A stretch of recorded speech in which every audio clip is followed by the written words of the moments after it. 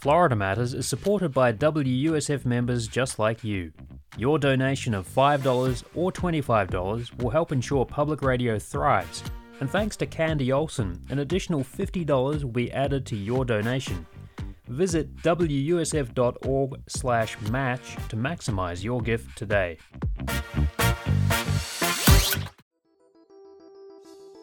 Welcome to Florida Matters More, the podcast for Florida Matters, WUSF Public Media's show about the issues and events that Floridians care about.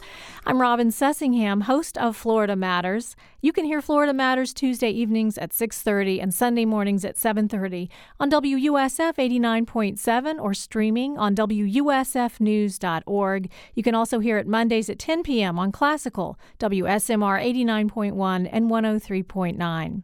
This week on Florida Matters, we're discussing the pros and cons of online education, and we're going to keep the conversation going with Dr. Jody Marshall, the president and CEO of Florida Virtual School, Dr. Carol Crawford, director of Club Z in-home tutoring services for North Tampa, Joanne Glenn, the principal of Pasco County's eSchool, and from WMFE in Orlando, Adam LeMay, physics teacher in residence for the University of Central Florida. Thank you all for being here. Thank you. Thank you. Thank you. Dr. Carol Crawford, you say Florida Virtual School can help with overwhelmed students. Everybody's overwhelmed. One aspect of Florida Virtual School that helps are these incredibly busy students who need to fulfill the requirements, and if they need to work on their Spanish 1 at 10:30 at night or the weekends, they can, because they're so busy with their travel ball and their this and the volunteer hours they have to do in order to get into UF. That's a great point, Carol. Thank you. Well, Robin, if I can piggyback on that. Adam LeMay. Mm-hmm. I don't think I have a problem with virtual school. That really the only complaints that I have and other educators and parents and students have had, I think it is more of a legislative nature, right? That FLVS is a great option for students and parents who are looking to get that. And there are lots of great reasons for that. But when you make it mandatory, that means that, hey, even if this isn't a good fit for you, you need to take a course in it. And I think that potentially drives some of the more negative consequences that we're seeing here.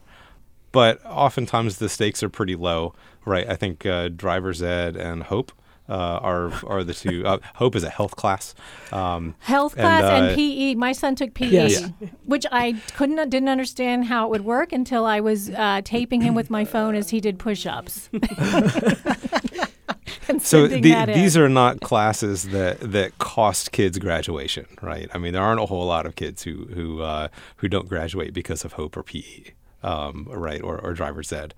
But yeah, the legislative mandate, I think, was a step too far, and it took something that's a really great offering for a lot of parents and students, and maybe tainted that a bit. Right. So you understand when people are asking why is it mandatory?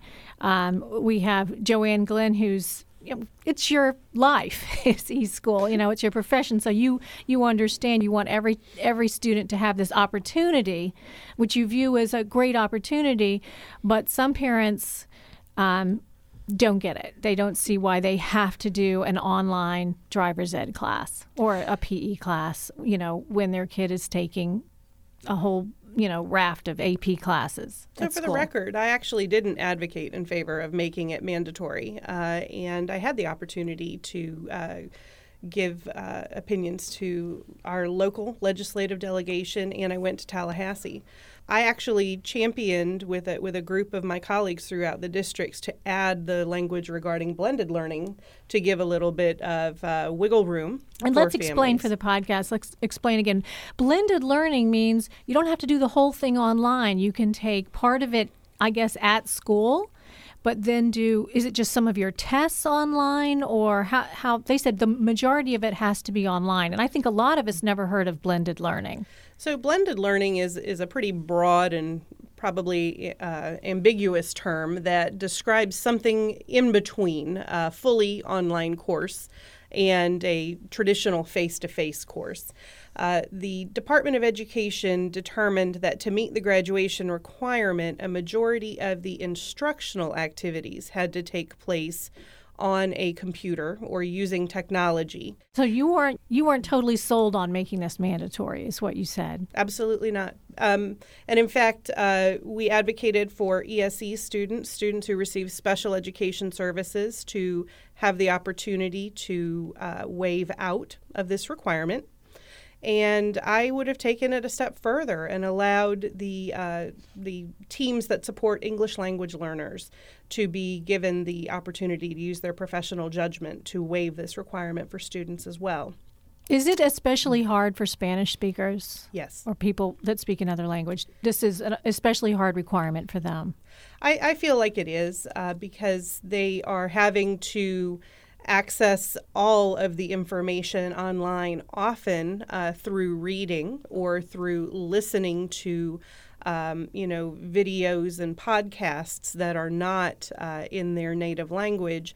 And even with some assistive technology that may provide some translation, I feel like it's difficult to check how much of that learning really happens. So, Jody Marshall, you're the president and CEO of Florida Virtual School, and I don't want to put you on the spot, but I do want to know what you think about it being a mandatory requirement for high school graduation. Sure. So everything Joanne said is completely accurate. The Digital Learning Act has expanded to include more options and more definitions. Blended learning is a great example as one of the options. Florida Virtual simply wants to be a partner, a preferred solutions partner to the traditional district. So whatever needs may not be able to be met at that traditional school district, we are here to help. One example is the blended learning aspect. There are virtual learning labs all over the state of Florida. Many of them use us. An example is Miami-Dade. There's approximately 30,000 students in Miami-Dade who are participating in learning labs on their school site using our content and our teachers. So it is a hybrid. I think Joanne described it very well. And again, every student is different. Florida Virtual School is built on the foundation that every student is a unique learner, and we're simply here to help in whatever way that particular student, school, or district might need. What's the most popular class? So the ones that tend to rise to the top lately have been Driver's Ed, Algebra 1, Spanish 1, and Hope. Those tend to be... Hope is the health class. Correct. Health opportunities through physical education. And those are ones that, I know the Driver's Ed or the health are ones that if it's your last semester, senior year, and you realize that you haven't fulfilled that requirement, you could kind of knock that one out then. You could, but we tend to get a lot of students, especially in Driver's Ed, taking it just as soon as they turn the appropriate age because their parents are asking them to do that before they get their driver's license. And so they have some motivation there, I think, as well to drive. Why Algebra 1? Do they take that in 8th grade? Well, they could. So, it depends on the student. Some students are taking Algebra 1 with us to accelerate, and some are taking it because they did not do well the first time they took it. Okay. Joanne, you were going to say something. I was just going to say that driver's education programs are becoming challenging for school districts to continue to support. The certification is very challenging for teachers to get. They don't simply sit for a certification exam. They have to take a series of courses. You're talking about driver's education on the parking lot out at the school like we're used to seeing. I think if you surveyed a lot of schools in Florida, you would find that not every high school has a driver's education range, and many of them don't have driver's education certified teachers because that endorsement is very challenging to get. Adam LeMay, do you see a difference in readiness from the students who come to you and they've had online physics or math classes and those who've had regular physics or math classes? Do you see a difference? I haven't seen enough of that, probably because at the university STEM level, the majority of our students are coming in either not having taken those courses or they took them face-to-face. One thing I could see as a problem for virtual school is that, and correct me if I'm wrong, but you don't know who your teacher is going to be, whereas if your child is going through high school, you've already heard who are the best teachers, you know which math teacher you're going to request. But in virtual school, you really don't have that control, it seems. Dr. Crawford. As I alluded to before, we've seen some great Florida virtual school teachers and some others that... But parents don't have the control to request anybody. I believe you can contact the principal and say, we would like a different teacher, and we've recommended that a couple of times. You can, and we've also had parents who have older children who've taken a course and they want their younger siblings to have the same teacher, and they do request that. It's not a typical part of the enrollment process. However, we have had families who request specific teachers, and we do try to accommodate that when we can. I can give you two complete contrasts. We had a geometry student who had a teacher who made him resubmit some essay for some question in geometry 3 or 4 times, and all I could tell the student and the teacher and the tutor, who had a master's in mechanical engineering, say, you know what, just do the minimum. In order for you to get your A, go back and retake some of the tests that you didn't get an A on earlier, which is one of the features of Florida Virtual School, which is terrific. I said, just give it up. You're not going to win with this teacher. So he wouldn't be top of my list. Contrarily, I saw a teacher, I'll never forget this. He agreed to do the DBA, or the project, the collaboration project with the student on Memorial Day in order to make sure this young man could take the final exam on Memorial Day in order that he was done with his schooling per the agreement with his private school. It was Tampa Catholic.